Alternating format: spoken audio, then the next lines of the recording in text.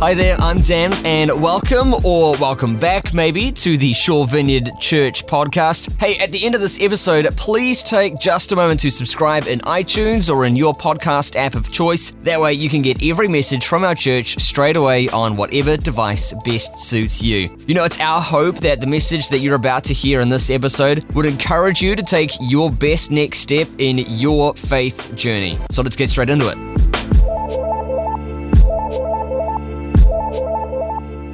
So, tēnā koutou katoa, ko Aorangi te meanga, ko Waimakariri te awa, ko Conte Pere te waka, ko Ngāti te Mata te iwi, ko Christoph Zintel, aho, and no Oto Tahi, aho, tēnā koutou, kēnā koutou katoa.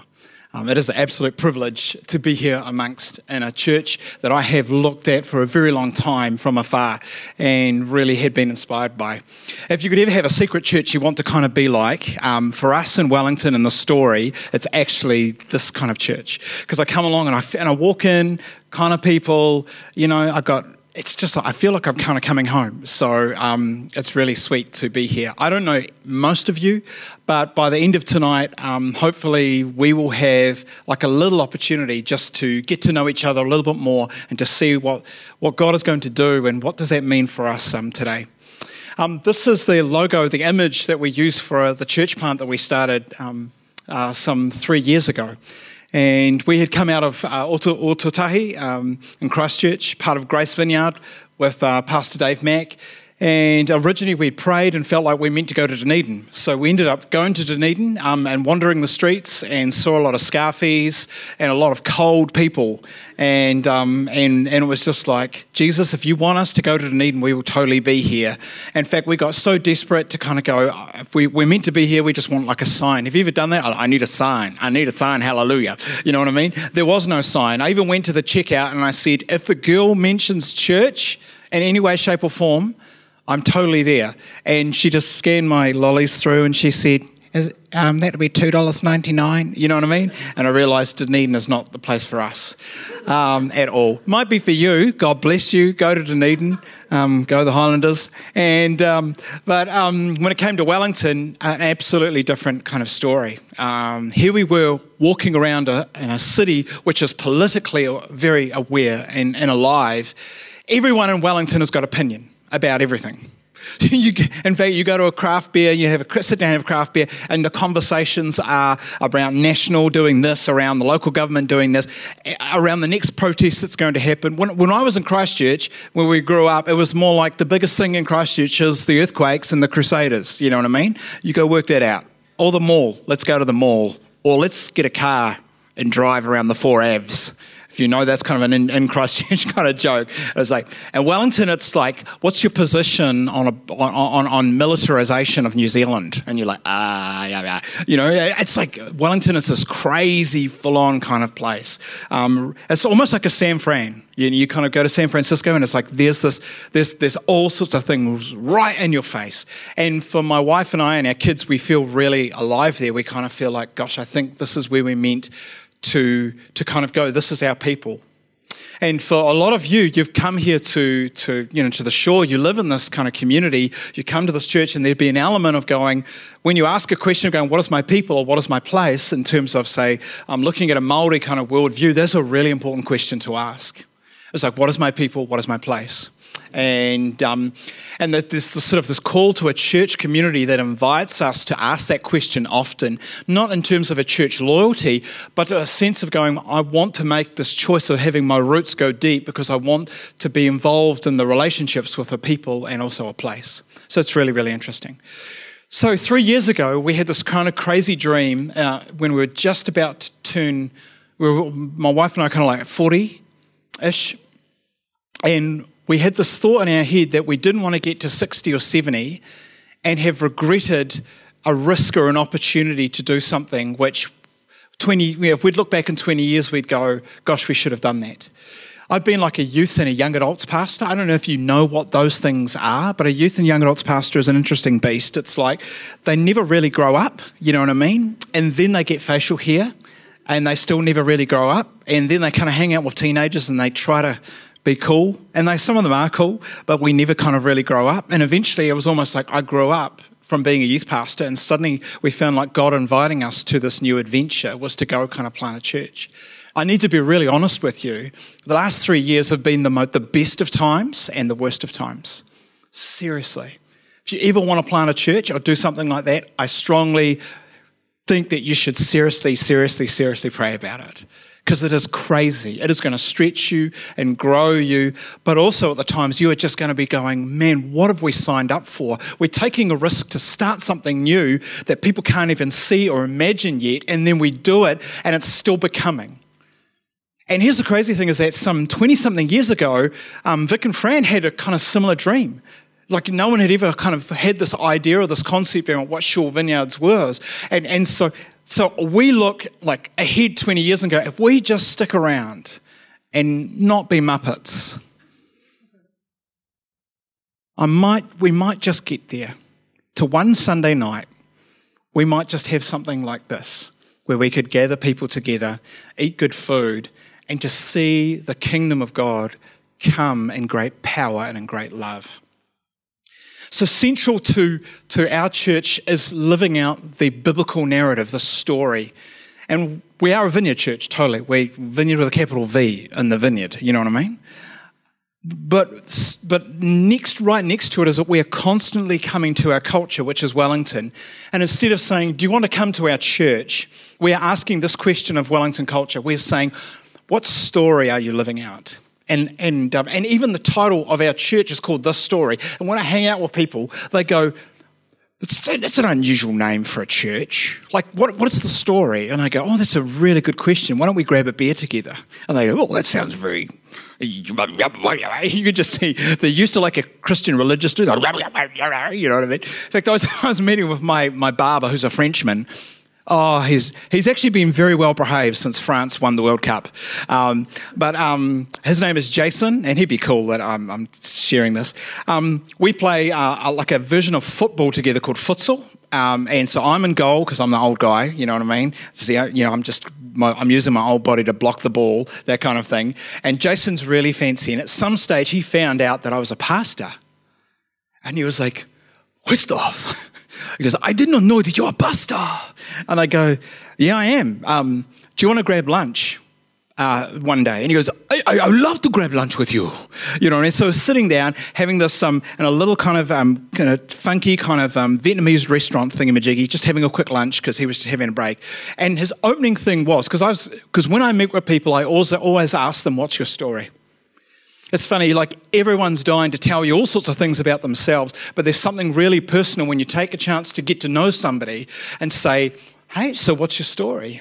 And before I had a chance to say, hey, Jason, what's your story? He goes, tell me now.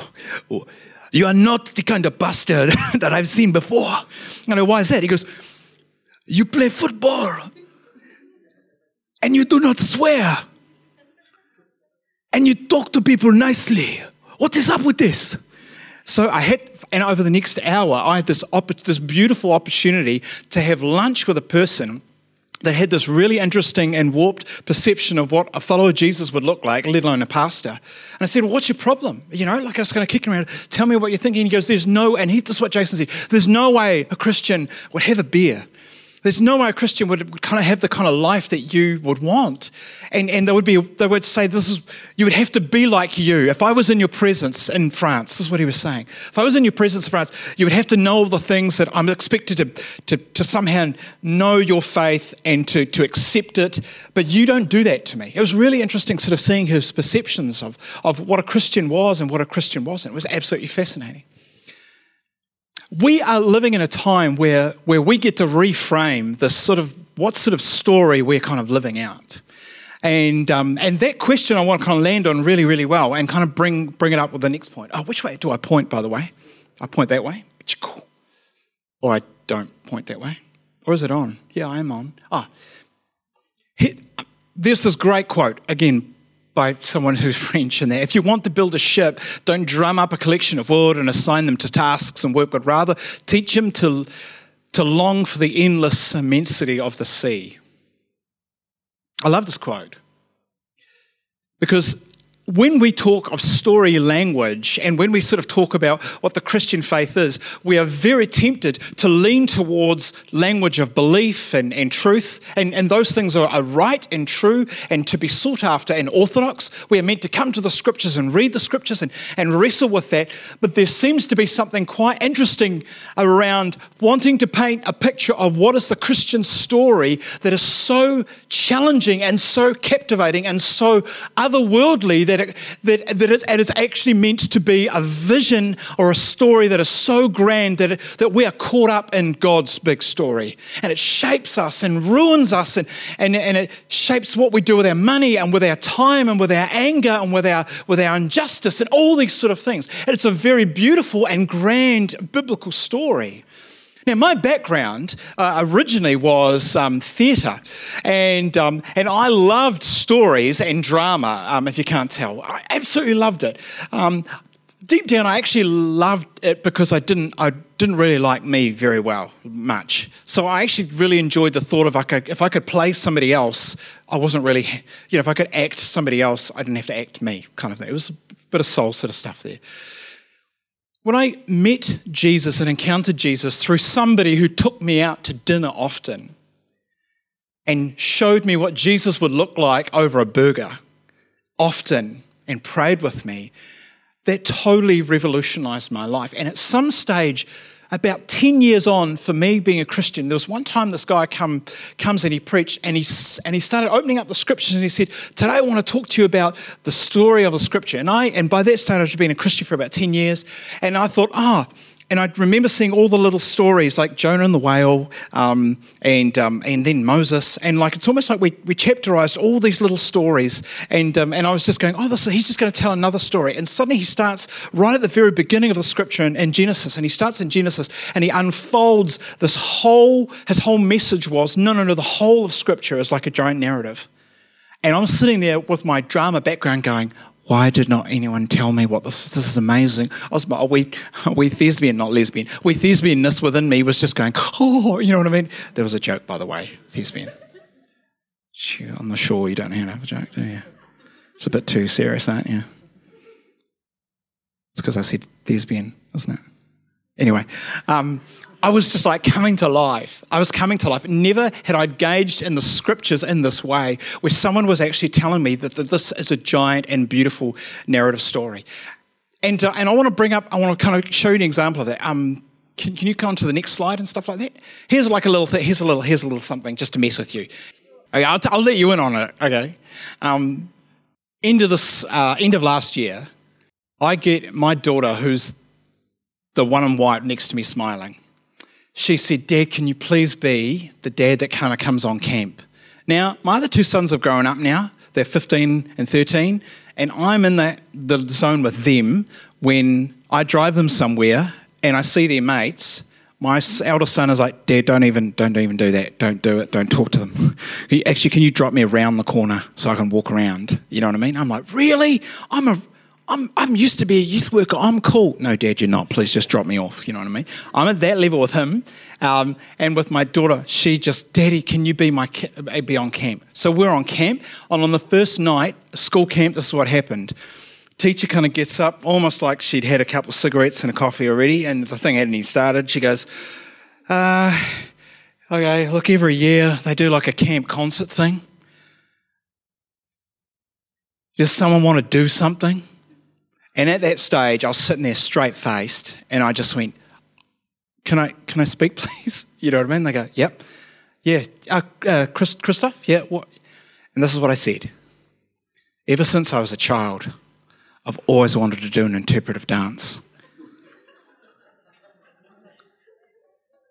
And I believe that this camp could be the time where I could shine. I said this straight-faced. And then I go, would anyone want to join me? And then the guy who's standing next to me, he goes, I would love to be in your interpretive dance. And so for the rest of the camp, we practiced this interpretive dance to, it was the salmon dance. Have you ever heard a salmon song?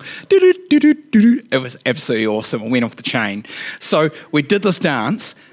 was so much fun. The principal was there and said, "You've got to come back at the end of the year and do that dance again." And I said, no, we've done this.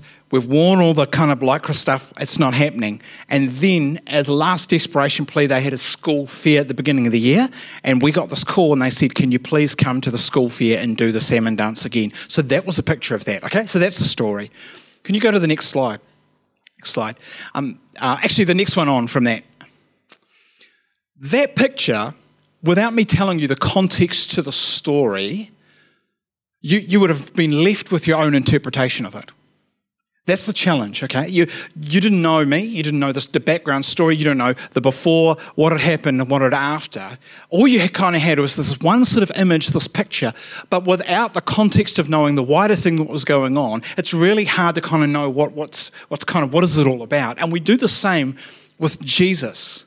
So I don't know where everyone is in terms of knowing the story of Jesus or who Jesus is, but the challenge of Jesus is we need to know Jesus within the actual wider picture of the story. Else we're doing the same thing we had with me in that slide, and here's me in that image. Yeah, we come to Jesus and we may read this, we may read the teachings of Jesus, we may hear some of the stories, we might even hear really good messages about Jesus, but what makes Jesus so amazing is actually when you know the whole actual story, where he fits into the story, and how the whole story is centered on him and not just us. And so if we take the biblical story and we read it, this is how it unfolds. Right at the very beginning is creation. So I'm starting from the left. Right at the very beginning is creation. So Genesis 1 and 2 is setting up the whole story to say, at the beginning there is God. Now, Genesis is not trying to be a scientific document. It's actually already pre-assumed that you know that God is there and in the mix. And on the entire world, it's sort of here at the beginning of the story, it's painting the picture of Shalom, this perfect place where humanity and God kind of dwell and peace together. And then as the story unfolds, like in every good drama, Avatar or something, there is a problem that arises in the story. The problem is at this time is that the problem that arises and comes out is what's called the fall. It's what's called sin, and suddenly it mars the rest of the story. But it not just mars the story, it mars how humanity relates to God, but also mars how humanity relates to each other. The whole thing is broken. We are broken. And the fact that, there are problems and abuse and violence, like the fall is so incredibly evident in our world. As much as we sort of want to say Aotearoa is God's own, it is so incredibly evident. And it changes absolutely everything. And so the rest of the Old Testament is this chance where you get to read what a people group relates to God would be like. And that, in this case, it is Israel, the Jewish people. And here's this amazing picture of Israel that we follow, is that Israel is constantly faithful and going, yeah, we'll follow you, Yahweh, we trust, we're dependent on you. And then in the same heartbeat, and only like a few sentences later, they are constantly going right against everything that Yahweh is saying, and they do their own thing all the time. And what's interesting about that narrative is that it brings us into our own lives. I mean, how many times do we look at what we do and we go, God, we want to follow you, and then the next minute we are just running away or scared, or putting our trust in military might, or putting our trust in our possessions, or putting our trust in our success or our image or our likes on Facebook or something else. And so Israel's story is like kind of our story. Yeah, there's the promise, there is faithfulness. There is God kind of wooing back his wayward kids, saying, come on, come back to me, come back to me, come back to me. Oh, you've stuffed up again. It's okay, I'll forget that. Come back to me, come back to me. It's this beautiful, redemptive and reconciliatory kind of picture. So here's how the story is developing. All the time, the story is heading towards a climax. So if you know anything, if you kind of cast your mind back to, year 12 English, year 12 English. And when you studied kind of literature and you studied, storytelling, you know that every good story is heading towards a climax. And in our case, the climax is not the church. The climax is not us. The climax of the narrative is that everything is waiting with anticipation of Jesus coming. And who Jesus is absolutely paramount to the rest of the story, because he is about to change absolutely everything and still changes absolutely everything. The author steps into his own world, his own creation, and is embodied as the Son of God. The Son of God walks around as flesh and blood, yet as God, and engages with people, and he points to himself as being the means of all reconciliation. He undoes the fall. It is in the process of being undone. Now, it's not fully in its fullness, like all sorted, but it's absolutely beautiful. And as the story develops into the next two chapters, we sort of see that then God's Spirit comes on a bunch of people, which is the church, which is us. And finally kind of finishes with one day is that this world will be renewed again. It's like a new creation. That's kind of the story that I have fallen in love with and allowed to shape my imagination and shape every single part of who I want to be and what I want to kind of become. And this story is so grand and so redemptive and so beautiful and so challenging that I don't even think I've got my head and my heart around it. The question I want to ask you tonight is that what story are you living out right now?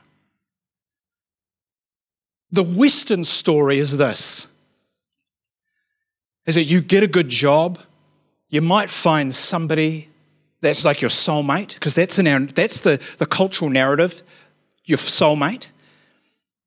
Then eventually you might just settle down, you'll buy a house, you'll then save up enough money for a batch, you might do some good stuff, and then hopefully you might just sort of check off, but whatever happens, you must be happy. That is the Western cultural narrative that kind of drives us all the time. We're being sold that and reminded of that, and that counter story to the gospel is very, very different. When we kind of look at the story that Jesus was living out, it is one where we actually choose not to go to somewhere because of what we can get out of it, but we go to a people group what we can actually participate and give. Like, this is what it means to be part of the church.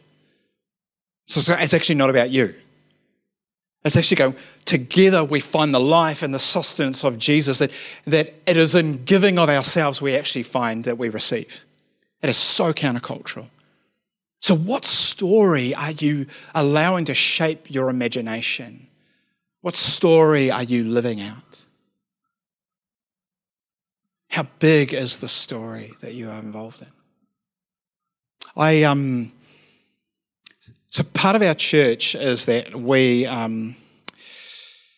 my wife and I both work jobs. And so that's why when I bump into people and, like I'm not like a pastor that writes blogs and cafes and I mean, I'm not against pastors that write. I used to be one of those and now I'm not, you know what I mean? It's sad. Anyway, yeah, I wish I could go back to Egypt. Anyway, so no. I can remember in my job, because our people are kind of going, what does it mean to sort of see the story kind of live out? And we're trying to all the time sort of frame it in ways that people kind of understand. And here's just one example. It's not the best example, but it's just one that I'll use. I just happened to be doing some stuff with some young people, doing some youth work, and looked across in the community centre that I was in, and there was a guy sitting on a park bench at 2 o'clock in the afternoon, and he had two or three large beer bottles. You know when you get a crate, and it's not like a can, like they're really big bottles, they're like 750ml bottles. Like he had two of those, three of those, and it was 2 o'clock, and I was like, man, that's a really interesting time to have a beer. Like most people don't go to public places and drink. They'd usually go to a bar or something, but, that was full on. So I was like, that's interesting. 3 o'clock rolls around, and I just happened to go outside and do some youth work with some of the young people, because at that time we were playing Foursquare. Hey, it was just so much fun playing Foursquare. Turned across, and that same guy's there. And when I looked across, I sensed God's Spirit say to me that I should go and I should talk to this guy. It was really tricky, because if I was a pastor, I could just go do that, because I'm like, I have the freedom to do that. But I'm like working, and I've got to be professional because I've got to care for these young people. But then I'm sort of sensing, I think God is inviting me to something like that, to just sort of see if God's story is unfolding, like what role do I have in it? You know what I mean? And every leading of God is actually going, it's an invitation to see the story kind of further develop and kind of go, I didn't see that coming, and that was a plot kind of changer. You know what I mean? And I'm going, I wonder if this is going to be a plot changer, or is this going to be a random kind of moment? Eventually, I take all these young people to a neighbouring park, and I get some of my youth worker dudes to kind of hang out with them. I have to come back and do a job, and when I come back, he's still there. So he's now been there for 2.5, 3 hours in the same position with a string. Eventually, I go back to my young people, finish off the afternoon, and he's still sitting there. And then I get this opportunity. I say to my youth worker, I see that guy over there. I think I meant to go talk to him. My youth workers who are just helping out going, yeah, sure, you go for it. And I wandered over to this guy, and as I'm walking over there, I don't know if you've ever had this before, but you know when you kind of go, you sense God nudging you to do something, and then you think, oh yeah, I've just got to do this bit, and then when you get to the bit that the next bit, you actually don't know what you're going to do. And that was exactly the point. So I'm walking over there now going, finally get a chance. I think God's asked me to speak to this person, and as I'm walking over them going, what on earth do I say? To a guy now who's been sitting for 4 hours with a couple of beers, and he was a rough guy. And I wandered over, and he's just looking into space, and in my head, I'm like, I've got these different things I'm thinking I'm going to say. Hey there, you know what I mean? This is what you think. Hey, buddy, you know what I mean? No, that's not good. Christoph will die if that happens. You know what I mean? Do you want the coffee? You know, he'll tell me to F off. You know what I mean? Because he's got a beer, a few. You know what I mean? And this is the thing that sometimes when you take a step of faith, this is kind of what happens. You're just going to sound like a bit of a muppet. So I walked up to him, and I got close to him, and I said this, and I think it was like Jesus. I just said, you look like a guy that has got the weight of the world on his shoulders. What is going on for you? This guy looks at me, and he just starts crying. Now, you would think that's like normal for me. You know what I mean? People see me, and they're like, you know, you aren't really that pretty. You know, like, are you crying? You know what I mean? This guy just starts crying and weeping. And I said, I just sat there with him as he cried. And he breathes in eventually, and he says, man, there's a lot of hate in me. And I said, and you know, hey, if you ever want like a little hint, you always go, oh, why is that? That's always really good, you know what I mean? Because you're not like, well, hating's wrong, you know what I mean? You know, because you could get a bit Christian at that moment. Don't say hate. God loves you. You know, he totally would have knifed me, you know what I mean? Broke the bottle, stick me in the neck, you know, and then Christoph's like twitching out, you know, and that kind of thing, not cool. And I said, why is that? And then he goes on to tell me, and this is what he says, I don't know why I'm telling you, he goes, I've just come out of prison. I want to do meth. And I got out of prison, I want to do meth.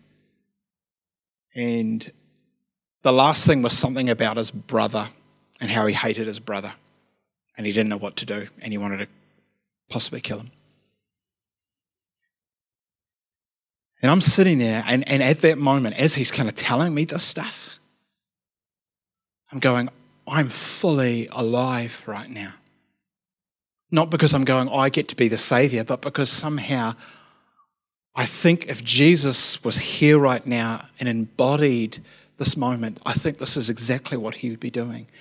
And this little part of me goes, look, most of the time I get it wrong. Most of the time I stuff it up. Most of the time I miss it. But this right now, I don't know if it's going to make an eternal difference. It actually doesn't matter. I just know that I think Jesus has me in this moment right now, and as part of his big story, that somehow I will get to be Jesus right now to this guy. And I listened, and I said to him, you know what? I need to let you know something. He says, I help young people, I do stuff with young people. And, you know, and I turned to my community centre in Karori, and I said, this is where I work. I don't know if I can help you, but if you ever want to have someone to talk to. I want to be that person for you. And he goes, oh man, I'm just so angry. And I said, that's okay. I try to do a good job of listening. And he goes, okay, mate. And he gets up and he kind of finishes his beer and kind of staggers off. And I never, ever got to saw him ever again. What kind of story are you living out right now? What kind of story shapes your imagination and your love and your life and your actions? What kind of story is captivating your heart and moving you to actions? The language we have at our church, do you want to bring up the last slide? Is that we talk often about storytelling and story living. And this is where I'm landing at tonight. And when I say storytelling, is that as best as we can, we're constantly allowing our worship, the music, why we come and be part of a church to shape our storytelling. So all the time, wherever we get an opportunity, we will try to retell or little parts of that biblical story to capture our imagination, to invite us into it. It's not like we do the whole creation all the way through to the new heavens every time, but being part of a church for us, and I hope being a part of church for you, is that you're allowing the biblical story of the people of God to shape the rhythms and the shape of your heart when you kind of come and be part of this thing called church, rather than just like, yeah, I come to Shore Vineyards because it meets my needs. Like if that's your story, that's like a really little story. Whereas this whole liturgy, the whole purpose of why all of this is so symbolic and beautiful and rich and inviting is to shape and retell you that you are part of a very different cultural story, a beautiful biblical story that hasn't finished yet. And you have a place within that story and are needed, and your life points to the author of that story. So we talk a lot about storytelling. When we meet with people, this is our thing, was that we tell our community, the best thing you can do is have a craft beer or a coffee or a dinner with somebody, and this is the question you should ask them. You ask them, like, what is their story? So it doesn't matter if you're like opinionated or you're super liberal or you're political or you're government bureaucrat, or there's just something that disarms you when you're with them and you say, I want to know you. Let's grab a beer. Let's grab a coffee, and I want to know you, and I don't want to know what you believe just yet, but I want to know your story. I want to know you. And I think that could actually work here in Auckland. Like tomorrow, the people that you've got to know, and at some stage you go, you know what? We get on really well. Let's get some food, and I just want to know your story. So that's the storytelling. Story living is so much more creative and beautiful and so beyond your imagination. Would you dare to invite the living Jesus, the Spirit of God, to shape your story? That your actions and your words would do something that is so different to a hedonistic, relative kind of culture. And here's the gift of what it means to be part of the church, is that we actually remind each other of that story often. And we embody that story often. And that story is still ruining us and shaping why we do what we do. So the call towards response to homelessness isn't just we should do that because we're Christian, but somewhere in the story of God is going, there is a great compassion for the lost and the least and the broken. The reconciliating nature of Jesus Christ invites us to that. I want to finish off with this passage from Colossians, and it sums up the centrality of Jesus just so well. And actually, you do have the little slide of it. Thank you so much. Actually, could I have somebody, a young wahine, if you could, read from Colossians 1:15-20 for me? I was going to look at you, Petra, but okay, you're reading it anyway. Oh, thank you. Yeah. And you've got to do it like proper British-like, because King James meant, no, I'm joking, no. Just. When she reads, and I'm going to hand you the mic, I want you to get a picture of the beauty and the gravity and the greatness of who Jesus is, and allow that to just shape and wow you, because this is the kind of story we're living out. We look at the sun and see the God who cannot be seen. We look at the sun and see God's original purpose in everything created. For everything, absolutely everything, above and below, visible and invisible, rank after rank after rank of angels, everything got started in him and finds its purpose in him. He was there before any of it came into existence and holds it all together right up to this moment. And when it comes to the church, he organises and holds it together like a head does a body. He was supreme in the beginning, and leading to the resurrection parade, he is supreme in the end. From beginning to end, he's there, towering far above everything, everyone. So spacious is he, so roomy, that everything of God finds its proper place in him without crowding. Not only that, but all the broken and dislocated pieces of the universe, people and things, animals and atoms, get properly fixed and fit together in vibrant harmonies, all because of his death, his blood that poured down from the cross. So I'm going to invite you to a response tonight, is this. Is there something in your soul, in your heart, where we go, I dare to be an active agent or actor or participant within God's story, so much more. And you would like to say yes to that, I want to invite you to stand up. Now, I don't know the details of what that is going to look like, but in your saying yes, it's almost like the sense of going, I desire to be involved so much more in this thing that's so much bigger than me. So I'm going to invite you to do that now, to stand. And in your act of standing, it's like surrender, saying, I want to say yes to that invitation.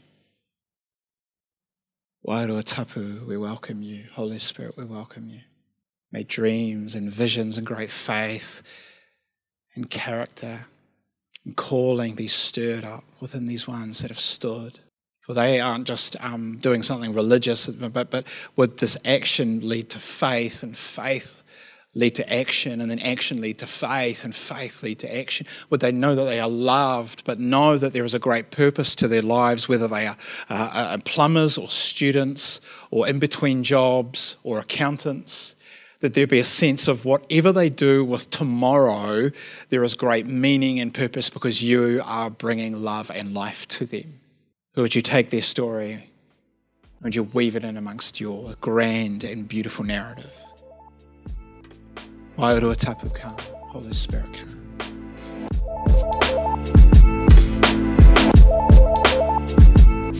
Hey, once again, thanks for listening. And if you're in the Forest Hill or the Bays area of Auckland's North Shore, we would so love to have you at our next service this Sunday. You can get details on service times and more info on our kids and student environments by visiting svc.org.nz.